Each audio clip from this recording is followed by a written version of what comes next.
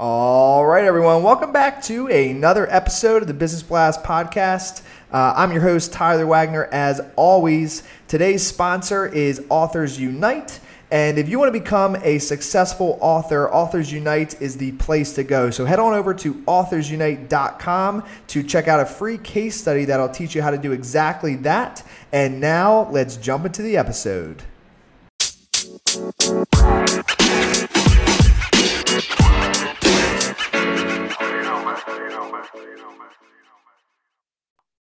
All right, everyone. Welcome back to another episode of the Authors Unite show. Today, I got Jesse Bird with us. So welcome to the show, man. Thanks, man. Appreciate you having me on. Of course. Grateful to have you here. So can you kick us off? Just tell us a little bit more about you and what you do. Yeah, so I am a professional children's book author. I focus on books that center around diversity and inclusion, and I write stories not only for myself and other publishing companies, but also for public figures and private corporations, nonprofits. So it's a very fun time to be in the children's book space. Got it. Cool. Okay. So can you tell us what was your latest children's book that you wrote? The latest children's book I wrote was Dreamcatcher, which was really, really fun. I worked with an illustrator out of Thailand who's predominantly a toy maker. He works with Nike and a couple of other companies, Levi's, for illustration and other things. And we partnered to create a really, really fun book about dreams and fears and things like that. So it was cool. Got it. Cool.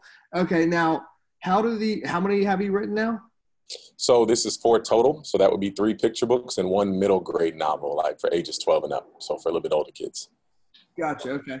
And obviously, so how does it start? I've never written a children's book. I've written a nonfiction book, and our company's more in nonfiction. So how does it what's the process of writing a children's book?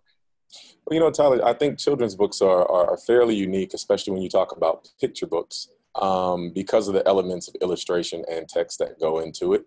So, for example, the first book I worked on was the middle grade novel. And so that was just, pure text, pure script, 55,000 words, a little bit more straightforward.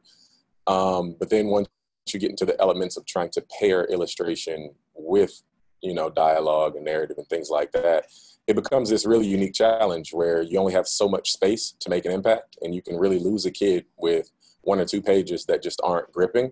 So there's literally no room for error, as opposed to a novel where, if one paragraph wasn't Shakespeare, you won't necessarily lose the entire reader if you've built some type of rapport with them throughout the course of the experience. But, children's picture books are, it's a very tight space you're working in, and you can lose people very quickly. Gotcha. Yeah, no, that makes sense. And then, so you said Thailand. Is that the first time you worked with that designer? Did you work with him on all the books, or? Yeah, so each book so far, each picture book has its own illustrator, because I want it to have its own look and feel. Each book is book 1 of a series, so I will continue with that illustrator along that parallel series line, or that vertical series line, should I say. So yeah, this was the first book in the Dreamcatcher series, and my first time working with Nuttafong is his name. First time working with him. Now, how do you go about marketing a children's book?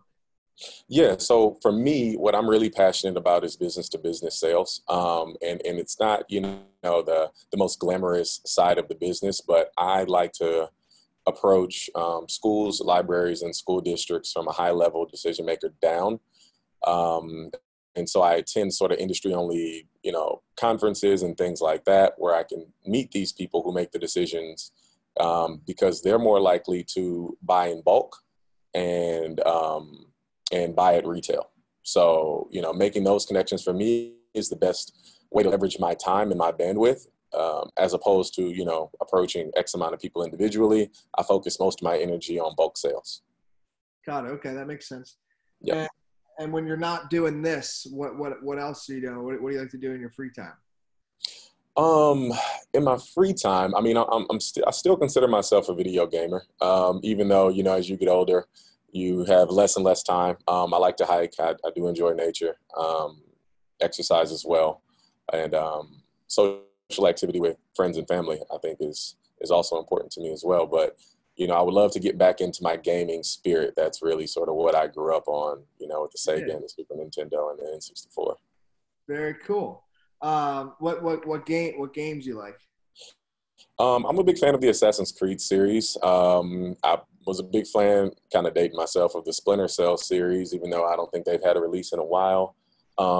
Uncharted 2 is arguably my favorite game ever. So I still feel like I'm kind of stuck in, like, 10 years ago. I haven't been on Fortnite yet, even though every time I do a reading, the kids tell me that I have to be on Fortnite. And I missed the Call of Duty wave too. So, there are a few things that I'm not a part of yet, but I hope to be. Have you ever played Crash Bandicoot? Oh, I love Crash, man. Crash is classic. Dude, that's my favorite game, man. I haven't played that in so long, but I remember when I was younger, I would play that all day long, hours on end. I'd like build up I'd get like 100, or I think the highest you get is 99 lives or something. Yeah. Through the whole thing and just, try to beat Nitro Cortex or whatever his name was. Yeah. It's fun, man. I remember that game. Classic, man. Crash. They pioneered some things in video games that I hope they get their due credit for. Yeah, dude, it was really cool. And then you said hiking. So I'm curious about this. So every morning I work out and then I work. And if I miss a workout in the morning, then my whole work throughout the day just suffers. Yeah. So is there, for you with the hiking, is there any like correlation that you've noticed with hiking and being able to effectively work on like your children's books? I think hiking more so provides balance and perspective, gets you away from the hustle and bustle of the inner city. Yeah. For me, I agree with totally what you're saying. I think, sort of having some type of exercise in my day just helps my brain work a little bit better, gets the blood flowing. It's great for creativity and focused and, heightened awareness. So, hiking is sort of my treat exercise. On the day to day, it's more just go to the gym, do some cardio, lift some weights, things like that. But, just trying to stay in the groove of keeping the body in motion so it can function, as the best it can. Mm-hmm. I love it, man. And then, so what's next? So you're going to continue with the children's books, Mm-hmm. and how you market them is through bulk. Mm-hmm. And so I guess my last question for you would be, because again, we do mostly nonfiction, but I do come across some people that do children's books. Mm-hmm. Like, where do you have any recommendations, like on like publishers for them, or like what's like good spots to help somebody that wants to do a children's book and maybe it's their first time? Yeah, if they want to go traditionally published, it's a really, really great time. I think in 2017, we saw a 271% spike in picture book sales alone. So the market and the industry is really trending up in a powerful way. And you see a lot of celebrities and public figures entering the spaces, actresses, actors. And so basically, my biggest advice would be to go to the library or go to the bookstore, find children's books that are similar in category or subject matter to yours, and flip to the information page. It should be the first or second page inside. Look who published that. See who's buying and printing the type of work that you're hoping to put out into the world. And that's probably the quickest, easiest, dirty way, just to find publishers who are publishing your type of content. And then you reverse engineer it from there. You look them up, see their submission guidelines. The great thing about children's books, as opposed to other mediums, is a lot of publishers do accept direct submissions. So you don't necessarily need to have an agent like you do for most of the bulkier genres. Most publishers will accept unsolicited manuscripts, is what they call it, when you don't have an agent. So yeah, that would be my first advice, because there's so many houses out there, just to throw out a name like a Penguin or a Random House or a Putnam, these are really big umbrellas, and they have sort of, smaller divisions that will cater to more specific things, like books about the environment, or books about diversity, or books about, gender identity. So you want to find your home within the home and be really specific and intentional about who you approach. Got it. That makes sense. Yep. That was really helpful, man. I appreciate you sharing that.